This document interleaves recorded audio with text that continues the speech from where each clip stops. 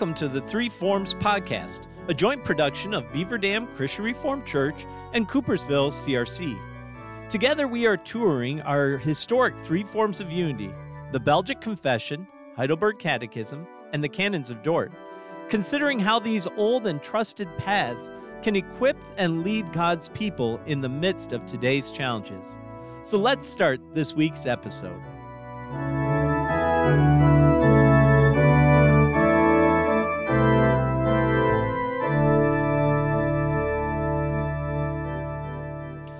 Welcome back to the podcast. My name is Pastor Lloyd Hemstreet. And I am Reverend Tyler Wagamaker.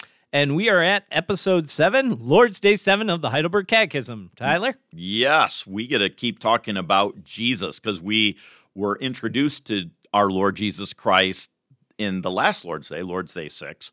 And so we're going to hear a little bit more about salvation through Jesus Christ. Yeah, we get to keep talking about all the good stuff. We do. Everything that Christ has done for us. And faith, we get to talk about matters of faith today, That- which is really important about the Apostles' Creed. We get to hear about that, talk about that. So there's a lot of meatiness here in Lord's Day 7. Right. And you'll notice the Apostles' Creed, that is one of the historic markers, kind of one of the common things that you'll find. The Heidelberg isn't the only catechism that was ever written. What? No. There are multiple catechisms out there, and there are things that most of these catechisms of that day and age that they would cover. One of those were the Apostles' Creed. Mm-hmm. Another thing is the Ten Commandments, Mm-hmm. and so these are kind of the markers that you see broadly in all of the catechisms of the day. I believe the Lord's Prayer also, too. Lord's Prayer, that's it. Is a key one. A third those are commonalities across the board through many of these catechisms written around the time of the Reformations. Right. And so Lord's Day 7. Hey, here we go. We're showing our unity with these broader catechisms, as well as, the Heidelberg's going to define things in ways that would be a little different than some of the catechisms. We're very ecumenical, though, Lloyd. Very ecumenical. There we go. We're very Catholic. We'll get to that maybe, too. That we will. Yes. That we will. Although last time we established you are not Roman Catholic. You would not make a good Roman Catholic. No. I wasn't praying to the saints well. That's right. That's right. There's no storehouse of merits to be gotten. So, yeah. All right. Well, we do have 4 questions to make it through today. So let's dive into question 20, the first question of Lord's Day 7. Question 20, are all men saved through Christ just as all were lost through Adam? And the answer is no. Only those are saved who by true faith are grafted into Christ and accept all his blessings. All right, Tyler. That is not a very universalistic kind of message where Jesus is going to save everyone. As if there's no such thing as hell even though hell's not mentioned here.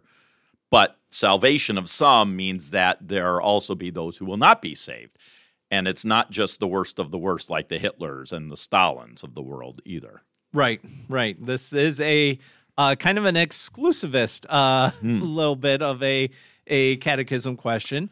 We've going through sin and recognizing how that played out. We've seen how all have been guilty of sin, how all were products of the fall. Romans 5:12 talks about, therefore, just as sin came into the world through one man and death came through sin, and so death spread to all men because all sinned.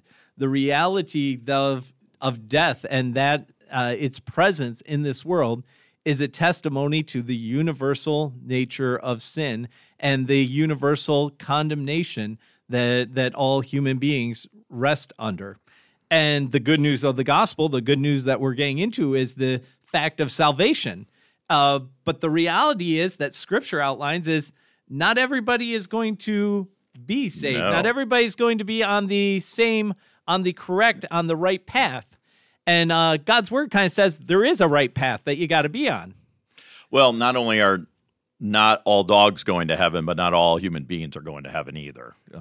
Contra that one. There was a movie a number of years ago, wasn't there? All Dogs Go to Heaven? Yeah, that was kind of when I was a kid. Animated one. It's many, many years ago. So the Lord's Day 7 is very countercultural in many ways.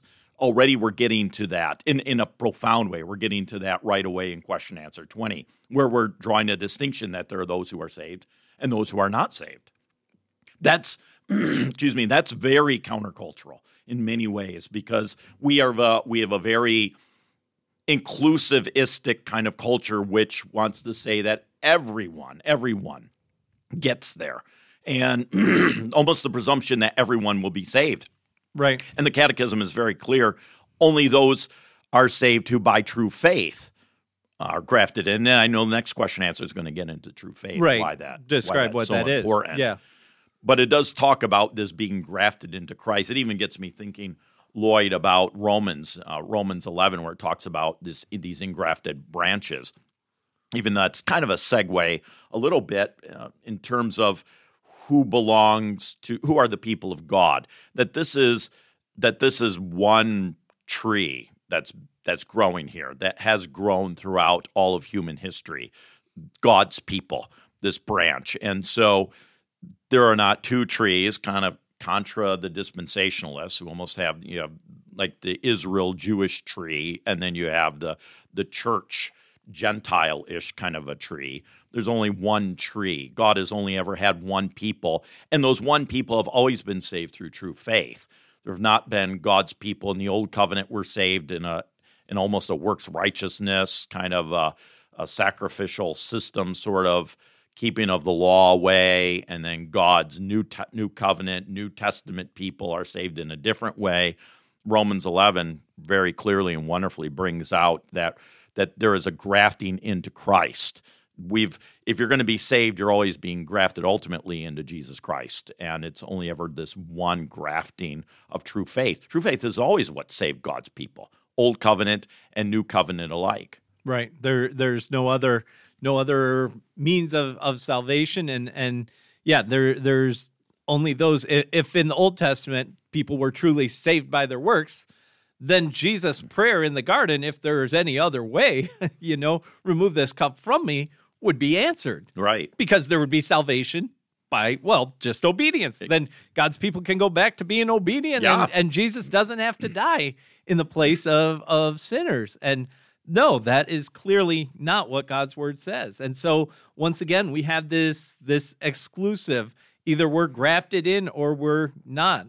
I think of Jesus at the end of the Sermon on the Mount, kind of one of his closing arguments that he leaves is in chapter 7, verses 13 through 14, with this warning that he gives there, enter by the narrow gate, for the gate is wide and the way is easy that leads to destruction, and those who enter by it are many.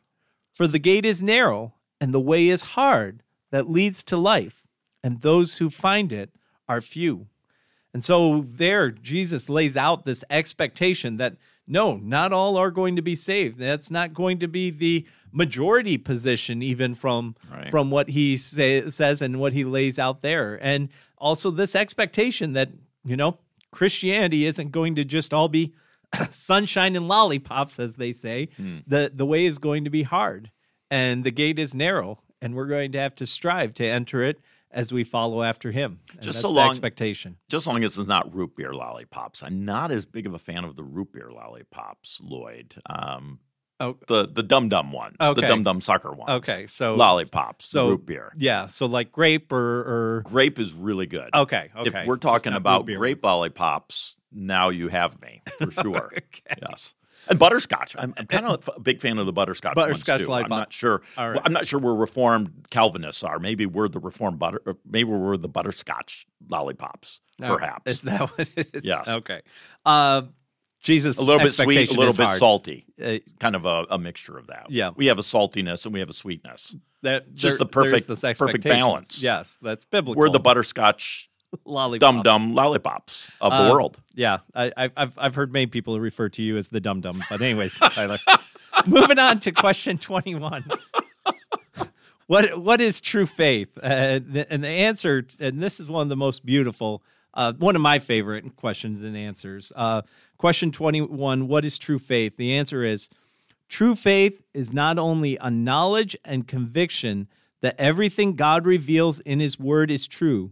It is also a deep-rooted assurance created in me by the Holy Spirit through the gospel that out of sheer grace earned for us by Christ, not only others, but I too have had my sins forgiven, have been made forever right with God, and have been granted salvation. Tyler, there is so much going on here, so much beauty in this description of the Christian life and what it means to be a follower of Christ here. Where do we start? I mean, memorizing the catechism overall is good, but if someone has had to pick and choose certain question answers for sure to memorize, question answer 21 would be one of those. Just a key treasure in terms of personal faith issues, but also a sort of communalness too. So let's dive into question answer 21. Yeah. Looking at it, I would say there's three things that it highlights here that our true faith is made up of three different parts, three different pieces that we could break it down into. There's the knowledge, there's the conviction, and then there's the assurance. And the expectation of true faith is that it will contain all three of these pieces. You can't have a true faith that matches up if it's lacking one of these. If one of these is not in any way present, well, then you missed it. You missed the mark. You don't have that true faith, that saving faith, that faith that those who are redeemed have and hold. Knowledge, the knowledge that everything God reveals in His Word is true. We have to know God's Word. First of all, that the gospel, we have to have an understanding of it. That goes to the importance of studying the Bible, sitting under the preaching of the Word, of parents having times of devotions with their children, maybe at nighttime and nighttime prayers, to instill a knowledge, Christian education, whether it's homeschooling, Christian day schools. I know in the Dutch Reformed side of things, Christian Reformed Church, we've been very supportive, for instance, of Christian day schools and of Christian education, because the knowledge component is an important component of in the development of faith, is to know God's Word. Yeah. One of the passages that comes to my mind in regards to this key of knowledge in Jesus' high priestly prayer from John 17. John 17, verse 17 says, "Sanctify them in the truth. Your word is truth." God's word is truth, and it is what Jesus is praying for His people to be sanctified by. And so how are we going to do that if we do not have a knowledge and an understanding of His word and a recognition that it's not just like any of the other books of the Bible or any of the other books in the world. It's not just the writings of men. It is separate and it's set apart, and it is unique, and it's uniquely effective in working by God's Spirit in our lives. Well, and that's why the evil one so often has gone after the authority of Scripture. That's one of the battles that the church has fought in different ways over the centuries. It goes back to the authority of Scripture, the authority of God's Word. So if we are to have eventually even this conviction about it too, that everything God reveals in His Word is true, we have to know it, and we have to have that conviction, we have to have that knowledge, because that is rooted to faith. And we're called to have faith in many different ways in life. Sometimes one of the attack is, well, how can you believe the Bible? It's this old book written, thousands of years ago by people who had an agenda. Thankfully, there are a lot of good rebuttals to that, some good apologetic works out there that kind of answers that. But those who oftentimes will lodge that complaint against Scripture will not live that consistently out so often in their lives. There are many things that they, for instance, have not seen with their eyes, but they believe. I think about, for instance, I like to travel, and when I was out in California, I used to live in California for a couple of years, but I would go to Sequoia National Park, these giant sequoia trees, immense, enormous trees that if I would tell you, such trees that you can drive cars through are out there, it might be like, oh, this is kind of a J.R. Tolkien sort of fantasy world. the Ents or so, trees that walk around practically. But no, there are actually giant trees out there that tower that you can drive vehicles through that are hundreds and hundreds, over 1,000 years old, these giant trees. And lots of people have seen them, and they've even taken pictures or they've written about it. But if I've never actually been there, or I should say if someone else has never actually been there, they're having to believe the testimony of lots of people is that it's there, and they believe it. Some of these same critics of the Bible say, well, I wasn't there, this is all made up. But they believe the testimony of history and of people who've been places that are seemingly fantastical, and they believe it, even though they haven't seen it, because on some level there is a type of a faith that they have. Well, God's word is wonderfully rich and true in so many profound ways. It is, I don't want to say it's easy, and yet on some level it's easy. One of the easiest things to believe in terms of evidences, in terms of how it all fits together, in terms of how it personally then also convicts. There is a wonderfulness to God's word that I would say in many ways it's easy to believe by God's grace that this is true. Right. And that's the starting point. If we're going to have true faith, it's going to come with that knowledge of God's word. And it ties right in with that second point, like you were talking about, that conviction. A conviction is how we respond to things that we believe. And we can have knowledge of lots of different things in the world and not be called to really have a conviction of them. I haven't driven through a sequoia tree. I haven't seen those myself. And so I have a knowledge of them. But for me to go ahead and take that to a conviction and to live it out, that would be another step of taking that knowledge and saying it is separate from a fairy tale land, from a mythical land written in some novel, that this is something that is true, and I'm going to live in such a way that displays that I'm going to go ahead and live out that conviction of that truth that I believe. We're all living each and every day in line with the convictions that we hold. And sometimes those can portray the areas of our weakness too.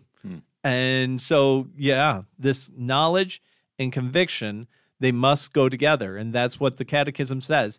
In true faith, you are going to have both this knowledge of God's word. It's going to be something you hear and understand and grasp to varying degrees and grow therein. But there's also going to be a conviction that makes you live out what it is you're hearing and live in accordance to what it is that you believe. It's not a fantasy world. It's very real. It's very true. It's very true, and it's going to impact the decisions that you make. If we did have a fantasy world, just curious, Lloyd, what character would you be in a fantasy world? Like, what kind of weapon or skill would you have? You ever thought about that? It depends on what fantasy world it is, I guess. I always liked in the Tolkien one, Legolas, how he was amazing with his skill using the bow and arrow.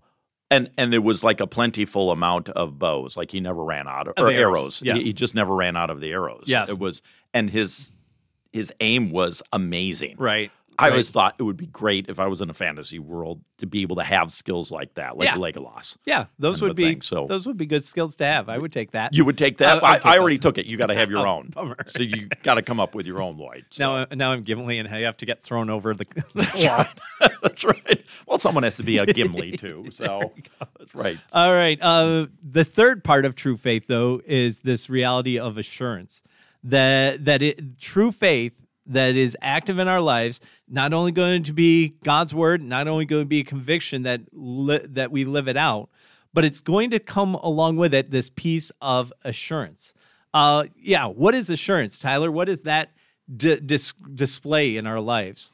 How's that work? Well, the assurance itself plays itself out in terms of, we have a peacefulness right, that no matter what happens politically, I mean, we're in the middle of a political season again here. It seems like we're always in the middle of political season nowadays in the United States here. And no matter how things play itself out politically, it's not going to be the end of the world because Christ is still on the throne. I belong to Jesus Christ. I have a right relationship with God because of Jesus Christ. And when I have that, the God of the universe, that even when this life passes, the life that is to come, God's in control of that. And so there's a tremendous amount of peace, for instance. Right. Even if it is the end of the world, I still have peace. It doesn't matter whether it is or it isn't. Exactly. Either way, I'm secure in Christ. It is. And yeah. And it gives you a boldness in life, too, when you have that. Oh, absolutely. Because then you can almost live without abandon. You can throw yourself into the cause of Christ and to his church. And as the saints of old, many of them did, facing persecution, the martyrs of old, they were willing to be persecuted and to suffer tremendous loss because they knew that this world was not the be-all and end-all, and they had a right relationship with God, and they knew what was going to happen beyond this life. Right. That assurance breeds peace. It breeds a confidence, and it displays our security in Jesus Christ. That is what that true faith will display in our lives, and that's how the Catechism summarizes what is true faith, and that is how we see it played out, how God's Word speaks of it, and how we see it play out in our lives. Yes, in our lives. All right, we got two more questions. Question 22: What then must a Christian believe? And the answer is everything God promises us in the gospel. That gospel is summarized for us in the articles of our Christian faith, a creed beyond doubt, and confessed throughout the world. All right.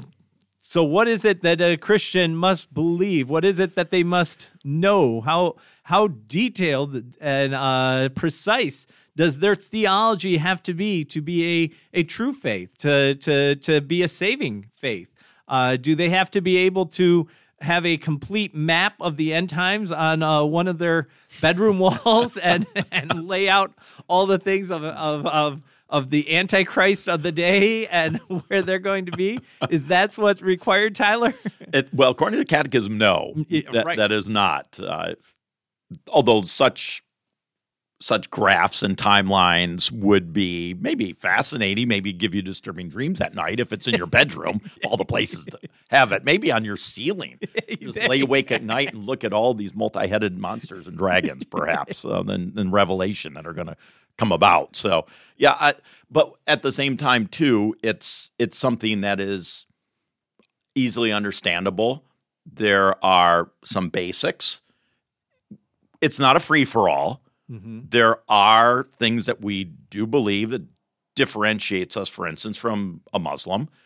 A Muslim cannot confess the words of the Apostles' Creed, which we'll get to as we, in the upcoming Lord's Days, as it kind of unpacks it, for instance. So there are standards. Right. Christian faith does have standards. There is a content. There is a content. It's not just some warm feeling in my heart. Yes. And me repeating, a sinner's prayer. That is not the full understanding of what it means to be a Christian. That is not that's not the sum total of what must be believed. Everything God promises us in the gospel. That is what the Catechism starts out with. That the God's promises in His Word, the gospel, and then as it's summarized in the creed, this is the content, the bare minimum content of, hey, this is what separates those who do not have a true faith, do not have a saving faith, from those that do. They believe and understand and know these things. Not completely, as a college professor might be able to articulate them when they're 6 years old. There's going to be an age-appropriate growth, and there's the gospel expectation of growing and maturing in our faith. But there is a baseline. There are basics that a minimum standard that must be met. And the Apostles' Creed is wonderful, and laying those out for the church throughout the ages. And we are the recipients of that, thankfully. One of the things, too, is I was just noticing, and the previous question answer and now this question answer, Lloyd, is how the Christian faith is a very personal one. It has to be a personal one. I have to have a conviction, for instance. That's a very personal thing, an assurance.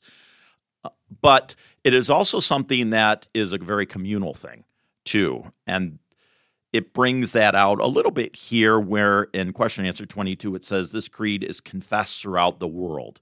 That the church is this global, throughout all tribes, nations, that the Lord has been bringing God's people together.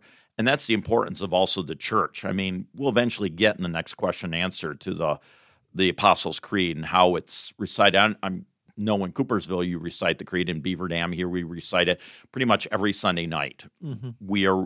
We do that together. There's something powerful about saying the gospel together, saying out loud what it is that we believe, because it is also communal. We are shaped communally through that. This isn't just what I think it ought to be. This is an external force. That's why I said Lord's Day 7 is very countercultural, because Lord's Day 7 is almost the Disney mantra, the Disney creed, is look inside yourself, and then you'll discover your truth there. But Lord's Day 7 says, where's the truth? The truth is in the gospel. You look outside yourself to these definitive points about God the Father, God the Son, God the Holy Spirit. And Lord's Day 8 and beyond will explore that more. But this is really a repudiation of this Disney creed, which is captivated our culture, which is why a lot of times people say, oh, as long as I believe in God, I don't have to go to church. I can kind of have my own personal little faith. We see that here in West Michigan. Many people who were raised in the church or had some sort of connection, they don't go to church anymore, but they still believe themselves to be Christians. They think they're doing their Christianity by themselves. It doesn't work that way. The Christian faith is a very personal faith, but it's also a very communal faith, right. And you need both, and this right. Lord's Day 7 brings that out. It's not enough to just be communal in your Christian Correct. Walk. And, I go to church, I go to Bible study, and I don't think about it outside of that, and it doesn't impact or affect my life. No, that's not true faith. That's not a true Christian life. And it's also not, well, I believe and I'm assured of these, and it's my Bible in me, and I read it, and so I'm good to go. No, we read it in community. We hold these things. We make this confession in community, and it is that community together that is displaying that it displays God's work in this world. And again, back to question answer 21, it says, I believe not only others, but I too have had my sins forgiven, may forever right God, been granted salvation. But there's that understanding that there are others. Right. And there's me, but I'm part of the others. Right. There is this being confessed, this creed, this gospel summarization is confessed throughout the world. Right. And there's a powerful beauty in knowing that I'm not alone and that the church is Christ's church and it will continue on. Right, and that we've been grafted into that bigger, broader body. Yes. It is not just about me, not just about what I believe, not the Disney creed. It is a creed that without fail. But maybe you should just let it go. No. Let it go. No, we need to let that go. Well, there are cold winter winds outside as we're recording this right now. It is practically that kingdom. It looks a little like right Elsa was active. Elsa has been very, very active, I think. She's been touching many things, but we should just let it go. Well, before we get into that false creed. Were you going to sing, by the way, I'm this not. episode? I'm about to read the creed. Oh, okay. So question 23, let's do the creed.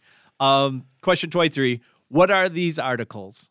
The answer is, I believe in God the Father Almighty, maker of heaven and earth, and in Jesus Christ, his only begotten Son, our Lord, who was conceived by the Holy Spirit, born of the Virgin Mary, suffered under Pontius Pilate, was crucified, dead, and buried. He descended into hell. The third day he rose again from the dead. He ascended into heaven, and sitteth at the right hand of God the Father Almighty. From thence he shall come to judge the living and the dead. I believe in the Holy Spirit. I believe a holy Catholic Church, the communion of saints, the forgiveness of sins, the resurrection of the body, and the life everlasting.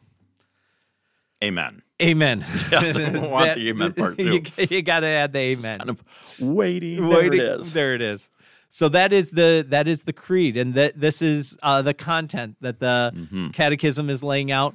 This is what we, at a minimum, need to be able to believe and confess, and it's what unites us, as you said, with Christians throughout the ages and around the world.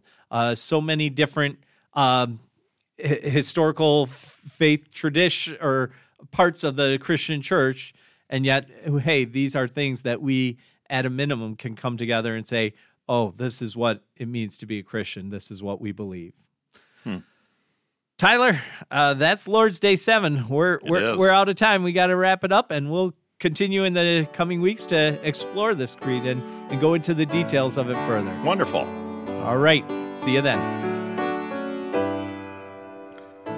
Thanks for joining us on the Three Forms Podcast, a joint ministry of Beaver Dam Christian Reformed Church and Coopersville CRC.